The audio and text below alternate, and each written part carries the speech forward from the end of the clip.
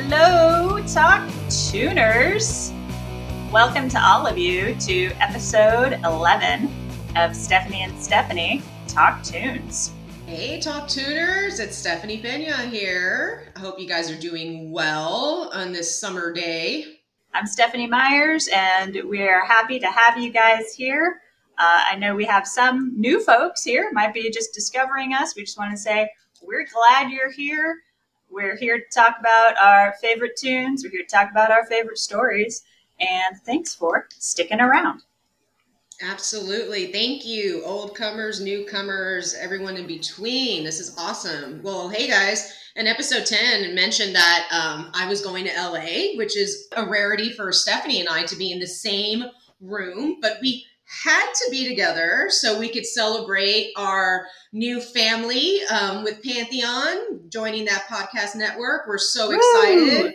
So many great podcasts in that network. I mean, if you're a Weezer fan, which I know I am, been listening to Weezer since the 7th grade. Yes, I just said that, the 7th grade.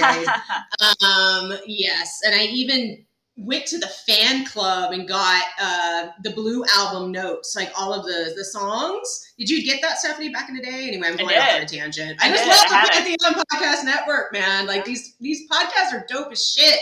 They're great. So yeah, definitely check it out. And we're happy about that. So it was great seeing you, Stephanie. LA was always a good time. And of course, the beautiful weather. And then I come back to San Antonio, and I'm like, but I love San Antonio, but I just don't like the weather. Okay, Fair. It is what it is. I love my home city. I do. Fair enough. San Antonio, pero it's hot as fuck right now. So, Fair enough. It was so Fair good enough. to see you, though. We had a good time. It was awesome to see you. I wonder if people all know that we very typically, and this is our norm, record from separate cities. I'm here in LA. Yes. Stephanie Pena is out in San Antonio. So even to be able to share the same space for a few days was really awesome. And as you can imagine, in times like this, rarity, which I imagine is the case for probably a lot of listeners too. Yeah, exactly. That was actually my first trip since the pandemic. And thank God for vaccinations. And, I've been hanging low since I got back. I had a good time. Get vaccinated, guys. For sure. All right. So lately in the news, there has been some buzz from the Nirvana baby. Nirvana baby Spencer Elden filed a lawsuit on the surviving members of Nirvana and Courtney Love, and I think also some folks from the record company from Geffen. Yeah, because he never got his royalties for being the naked baby on the cover of Nevermind, 1991's Nevermind. For those folks that did not hear about this, I'm surprised because as Nirvana is Nirvana, everybody knows who Nirvana is, even my parents. So the kid on the album cover, Spencer Elden, supposedly did not get any royalties for being the face of that album. And I'll let Stephanie talk a little bit more about this because you have some interesting stuff. Yeah, so it's an interesting case. Of course, he's a child, and as a baby, ended up getting photographed for that cover. It was Kurt Cobain's idea and concept, and they photographed about 50 babies, and he chose Spencer. It's an interesting story, and by the time this comes out, I think most folks will have heard about this. We were doing some digging and just hearing there's so much involved in this lawsuit, too. Yeah.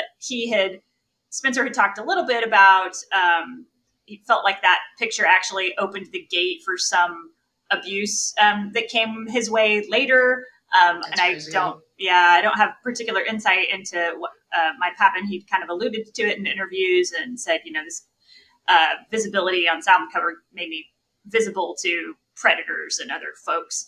And I think there's obviously also some deeper trauma that he had gone through, connected to other things. So hoping that works out for everybody, but certainly a story that, falls under the odd news categories that you hear up in the headlines. So Yeah, no, for sure. So, I did my own digging and just hearing about it. I mean, obviously, you and I have no relation to Spencer Elden or Nirvana whatsoever. The story is the story, but the things that we read about it, right? So, like, I read in the Times that, and I'd seen some pictures of him in swim trunks reenacting the album cover, and he did it willingly for the 10th, 17th, 20th, and 25th anniversaries.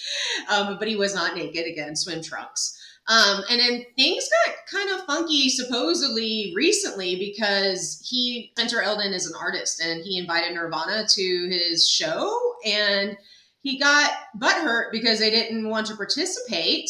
And he's quoted by saying that, just a few months ago, he was reaching out to Nirvana and why am I still undercover if I'm not that big of a deal? So he was just kind of basically just butthurt. That's what that's what I hear. But regardless, either way, Steph, that bit of info is interesting to see how this plays out. In other news, Stephanie, you just saw David Grohl. This is like our Nirvana, themed chit chat opening. I did. I finally got to see the rescheduled Foo Fighters show. It was scheduled for a little over a month ago. Finally got to see them this week because we record beforehand. You'll hear this a little bit later. But it was amazing.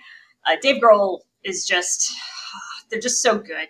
Foo Fighters are just put on such an incredible show in every sense of the word. It was exactly what I was hoping to do. This was an all-vaxxed show at the Foo Fighters' insistence. And then because of LA regulations, it was also an all-masked show. So as far as ways to mitigate spread, felt pretty good about that. It was a really good time. There was on a side note, the forum made me throw away my purse because they thought that it didn't meet the dimensional regulations, which it did. I measured it beforehand. Thankfully, it did have people from their team reached out to me after I let them know what happened that night. That's neither here nor there. More to come. Didn't let it take away from the glory of the rest of the night, however, which was wonderful. Yeah, that's annoying, especially, dude, I totally get the regulation since 9/11. We're trying to protect ourselves. Totally get it. It just sucks being a lady. Sometimes you need that purse, or even a man. It's, whatever. You're going to need to carry something sometimes. And I've been in a similar situation. So back in 2002, Tool was playing the Frank Erwin Center in Austin. And at the time, I was working for 101X. And I had to go to a remote. I was a remote coordinator, so I did little mini events, give away free T-shirts and all that shit. And I had to go to work immediately afterwards. And I roll in with the purse, and I was told the same thing. I had to, throw it out, or I couldn't bring it in. So I was like, man. So I ran all the way back to my car, throw the purse away. Put my purse up, running back to the venue because I knew that Tool was going to go on within like maybe 10, 15 minutes. So I'm booking it. I'm running real fast, and I'm wearing sandals, girl. And in the middle of MLK, one of my sandal straps busted.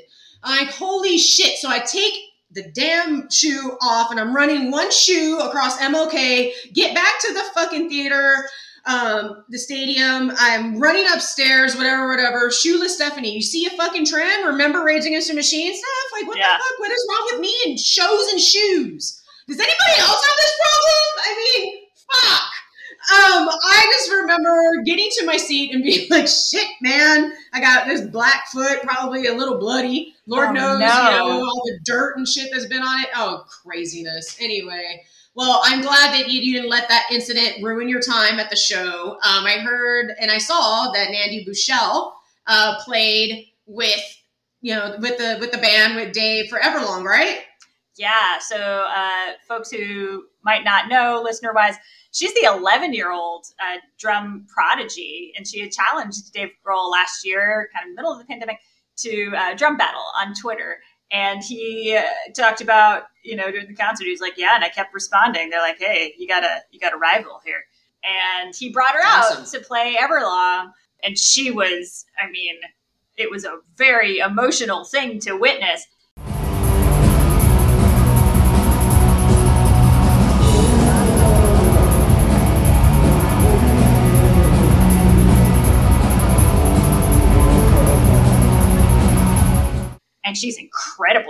she's a drum prodigy. It was amazing to witness. You're thinking like, oh, she's 11. Should they give her like an easy song? Nope. Like she's out there doing Everlong.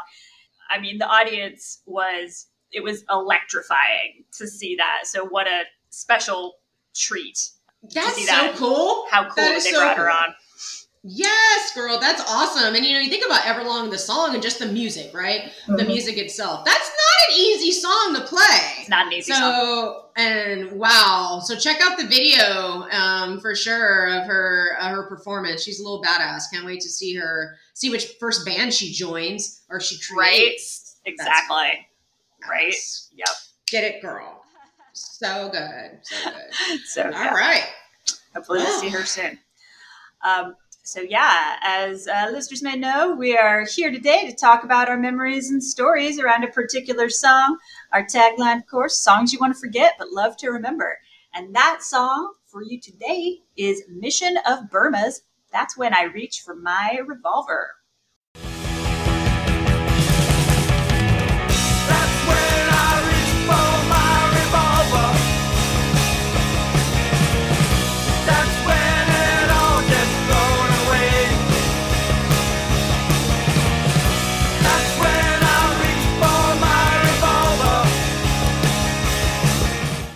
So wondering if folks know this song. You know, we've done some pretty top 40 songs lately too.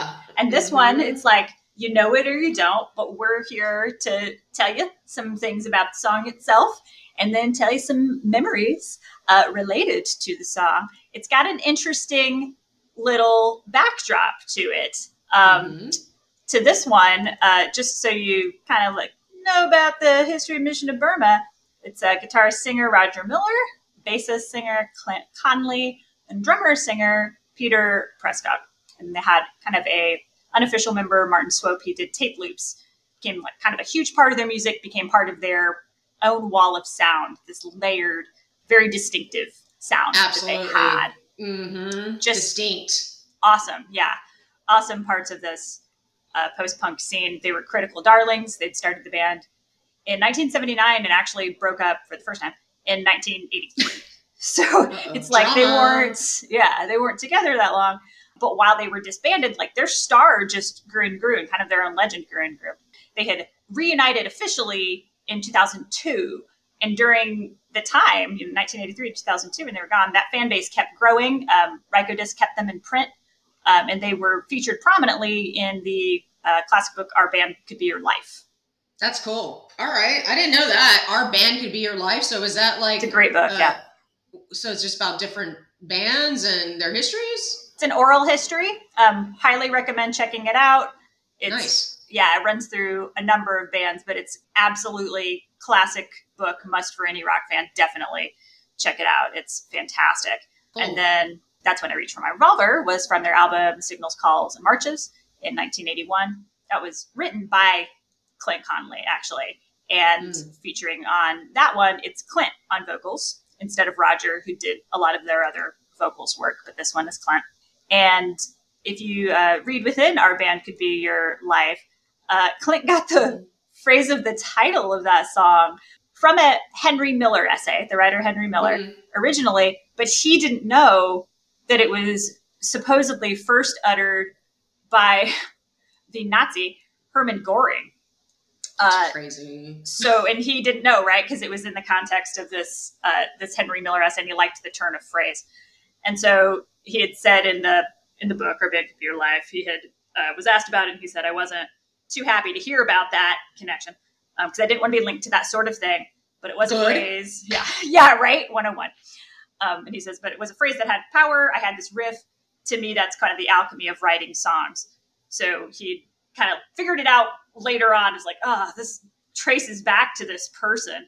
And there's some irony in course of all of this. In fact, they're a pretty progressive band with this heavy and hearty sense of irony. So the fact that they were connected with this was kind of just this strange thing that ended up happening. So yeah. Awesome. So yeah, craziness. Glad that, he's not part of that shitty Nazi cause. So anyway, I did my own research on this as well. And so good old Wikipedia actually gave the translation of the song. And basically, I mean, it's not the song of When I Reach for My Revolver, because it was originally in German. Okay, guy's a Nazi, whatever, it's German. And in the English translation is, whenever I hear the word culture, I remove the safety from my Browning. Fuck you, dude. Fuck you. Anyway, okay, we're not going to harp on that. But it's a really cool song, and obviously there's no connection to Nazi ties, so let's keep going because it's a badass song. Mission of Burma is a great fucking band. So good, in fact, this song was actually redone by Catherine Wheel. If any of those 90s hardcore, alternative rock folks remember Catherine Wheel, D stuff, I know. Oh, yeah. Great band, and feels like don't get mentioned as often, maybe as they should. Yeah, no, absolutely. They are a fantastic band. They kind of had their own little cult following. Well, they did a remake of this song in 92.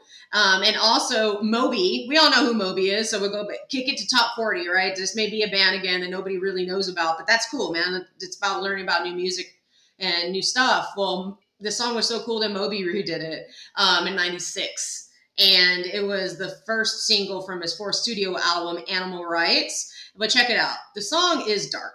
No doubt. So Moby is a top 40 artist. So Moby is trying to get paid. So what did he do? He needs it on MTV. He changed the lyrics. Totally get it. I get it. For the video. Makes sense. And on MTV, you'll find this song as That's When I Realize It's Over. Still fucking dark, but you know what? Hey, it doesn't really... it's a different thing. Yeah. Right?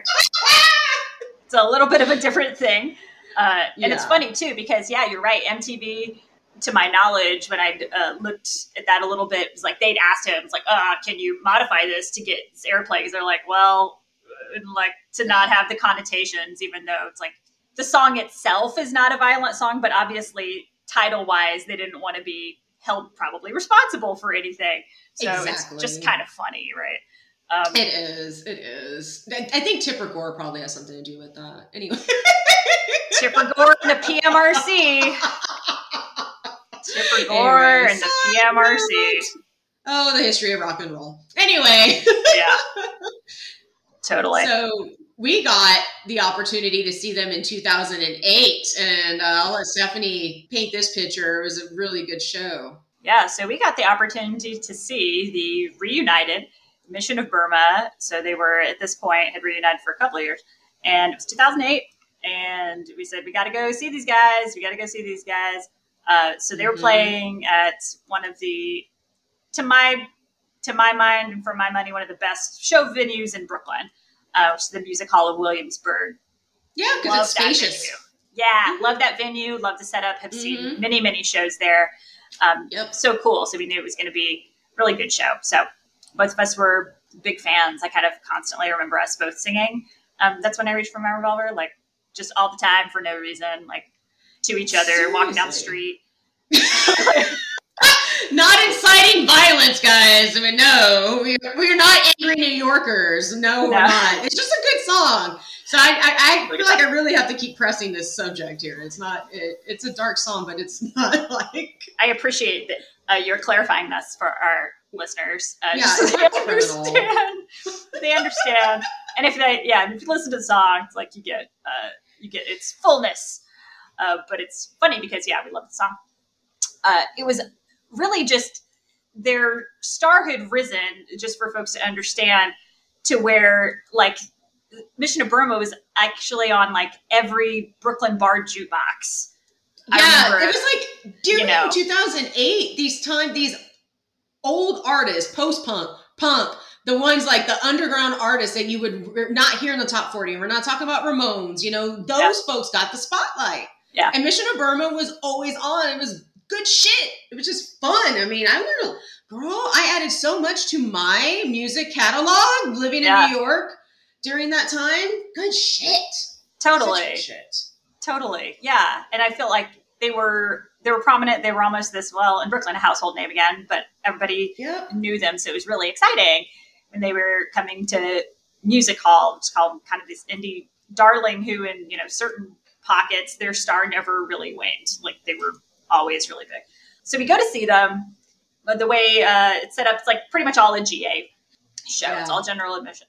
And we're probably maybe one song in to the set, and then we realize like earplugs we've brought are just going to be no match for this show at all. We've seen hundreds of shows, probably individually and collectively together. Like, yes. I mean, we're not novices to this space.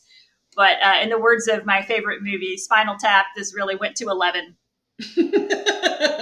on every scale. And I can say this because I reflect on it sometimes, I've never been to such a loud show before or since. And I have just really distinct memories of, we're trying to talk to each other. We're kind of like looking over each other, but not able to hear. What did you say? Yeah. It was bad. We were doing pantomime, couldn't hear each other the whole time. And then, of course, you know how that's like for afterwards, not being able to hear anything on the street afterwards either, because the show was in our ears. So it was horrible. I had at that point adjusted my concert behavior to make sure that I was always wearing earplugs. I didn't used to always do that. Yes. Yeah, that's something you learn. Yeah. Once I got to this juncture, I had done that. But I always think back and I was like, that show is one of the reasons that caused me to call it like concert loss, of like a little bit more hearing that night that I don't think ever came back. Oh, no. I absolutely believe that shit. 100%. It was absolutely insane. And for this space, right, that's, of course, an indoor space. It's ironically got great acoustics, but that doesn't matter when you're taking their wall of sound like there are. Yeah, it's no match. They need to play outside, man. So for real. Yeah. Their show is fucking badass, but there was no earplug that could have helped. And honestly, Stephanie, I don't think I had any. I think I forgot mine, so I was putting napkins in my fucking ears because that's what I do. I mean, you are definitely a lot better about taking care of your hearing, and I'm on point now. And even working in like past concerts, I mean, I'm fucking deaf. It's not cool. Yeah. I have to listen to the TV super loud. Jeff's like, I'm always like, what? Huh? I can't hear for shit, man. And, shows like Mission to Burma, so good, so worth it, glad. But I mean, I kind of wanted to leave early just because they were fucking up with my hearing so much. We stuck it out because they're really great. They're great artists. But man, I felt that shit for a while. And just thinking about like loud shows in general too, and just New York. I saw Ministry there in like 2006 at BB King's. That was a small intimate venue. And oh my gosh, but I was right by the speaker. And with for no Ministry, fucking earplug for Ministry with no earplugs. And so guess who had to go to the doctor the next day with an earache? This bitch. Oh no. Oh my God. Fucking crazy. And then again, working in an industry, doing, actually working in concerts and shit. I've gotten a lot better. Mission to Burma definitely put a layer, but it was so worth it. Right? It was so worth it. So worth it. It's crazy how it doesn't take like a long or exposed period to affect your hearing. Yeah. Learned that having seen so many of these shows, but I know, I know we both have these after effects that just seem like they go on forever, and it's so bad. Music is life. I'll never forget the loudest show. And then I guess it was a few years after this, and a friend invited me to see Mission to Burma. They were doing a waterfront show in Williamsburg. Oh, cool. Mm-hmm. So there was these great waterfront shows that were happening around then. And I remember I almost hesitated to even go because I remember my hearing was never the same. Oh, no, of course, you're scarred. Show. Yeah. Yeah, totally after scarred. That show in the Music Hall of Williamsburg. And then I realized, like, okay, they're outside this time. So I think this is a different scenario. This feels safer. So I ended up going to that one. And of course, it was a great show, and they just blasted, the whole borough. Yeah, they could hear that shit down to fucking Bay Ridge, I'm sure. Yeah. That's crazy. Yeah, they were like, whatever, we're doing loud. it. So that was pretty hilarious. And then what I had learned that kind of just ties all of this together as well. So it was in 1983, and it was after Mission Burma released their album Verses, and they ended up disbanding for the first time. And it was because of Roger Miller's tinnitus, yeah. And so they were very open about the fact that he got this because of their notoriously loud live concerts. They were straight up about it. They're like, look, guys, this is why we have to stop. And so in these subsequent tours they ended up doing, though, Roger had started switching his kind of standard small foam earplugs to their rifle range earphones on stage. And that kind of became his signature. Oh, like the headset, right? That's what you mean? It's like a full, rifle range headphones. Yeah. If you look up, even old clips on YouTube, he's wearing those because he realized was like, oh man, maybe it's like a tragedy when your own sword takes you down. But they realized, they're like, it's our shows that did this stuff. No, I mean, of course, it kind of reminds me of like Sound of Metal, man. Have you seen that movie? That's wild. Oh, right.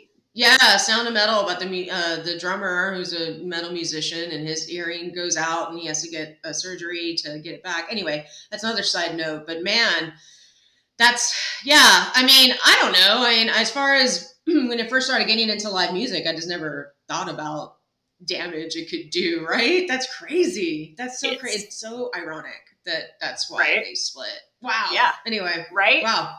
Poor Raji.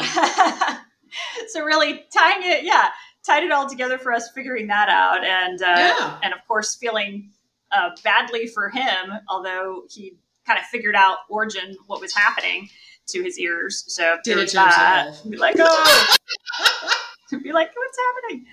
So again, just kind of an amazing little full circle story. And then also, you guys might think, oh man, this name Roger Miller, like this sounds so familiar, right? This is, of course, we're talking about Punk's Roger Miller. We're talking about a distinct Roger Miller, not to be confused with country star Roger Miller. Old school, separate worlds, old school country star Roger Miller, of whom I'm actually a big fan. I actually love his stuff too. Yeah, he's great. And for those who might not know, he wrote King of the Road, Dang Me, Chug-a-Lug, In the Summertime. I'm a man of means, by no means, King of the Road. And then they brought him on for Disney's Robin Hood soundtrack. He did that one as well. Really?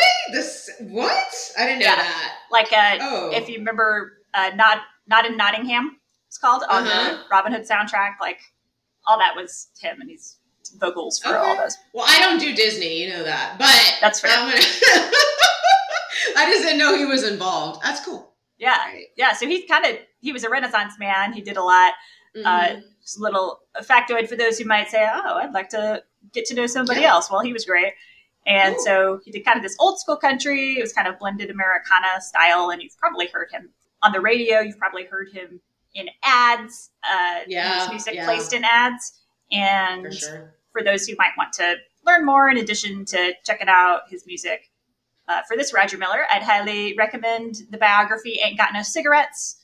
And it's a account of his life. He just had a really colorful life and some crazy stories in there. So that's an aside that I would recommend for folks who maybe want to get to Mission of Burma and maybe want to get into country's Roger Miller after listening to this episode. Yeah, man, Roger Square, dude. So, yay, I learned something from you today, Stephanie. This is wonderful. And on that note of folks with like similar names, I need to make a correction. So in episode 10, I was talking about the Cecil Hotel and its affiliation with murder, and in particular, Richard Ramirez. So he is a serial killer that would go and hang out at the Cecil after his killing sprees. Now, I am dumb, and I said Robert Rodriguez in the episode. Robert Rodriguez is a fellow San Antonian, and he is a UT alum, just like myself, but he's a fucking Hollywood badass. He directs badass movies like El Mariachi. We all love Spy Kids. He's teamed up with Quentin Tarantino. He's the shit. And I apologize because those are two totally separate people and I'm embarrassed. But anywho, Robert, I'm sorry. I just had to say that, Stephanie. Oh my gosh. I think that's great. And I'm sure because he's the first, he does the RR. It's just R squared. Oh, totally. And we were covering a lot of ground in that episode too.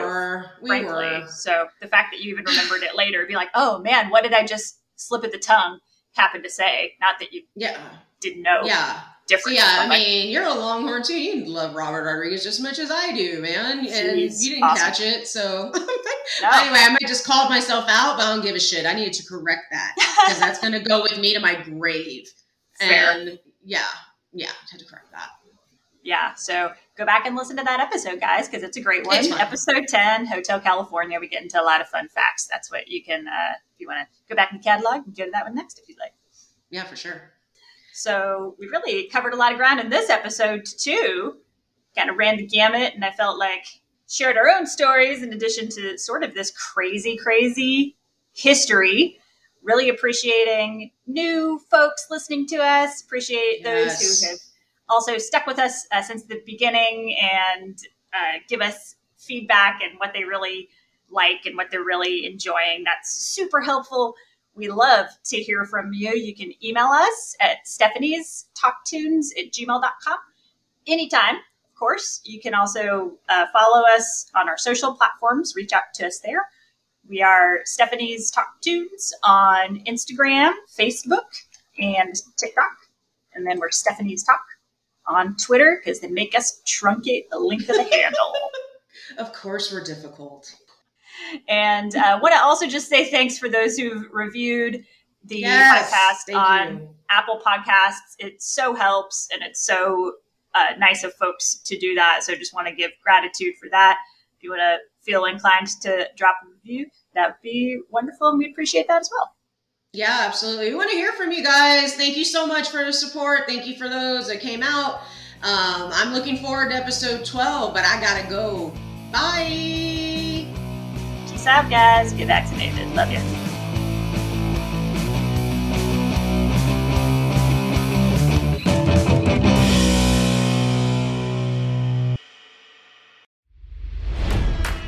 It's NFL draft season, and that means it's time to start thinking about fantasy football. FantasyPoints.com features industry-leading experts and prognosticators using proprietary hand-charted data to help you score more fantasy points. FantasyPoints.com is the place to go for whatever kind of fantasy football you play. Whether you play fantasy football, daily fantasy sports, or do a little bit of everything, Fantasy Points has the meticulously researched content to guide you to victory. And why wait for the fall? Fantasy Points also covers the new spring football league, the UFL. Join the guru, John Hansen, Scott Barrett, Joe Dolan, and other massive names in the fantasy football universe with an exclusive offer. Use code Pantheon for 15% off any Fantasy Points package, including the all-in package with access to every article, tool, and data nugget that Fantasy Points has to offer.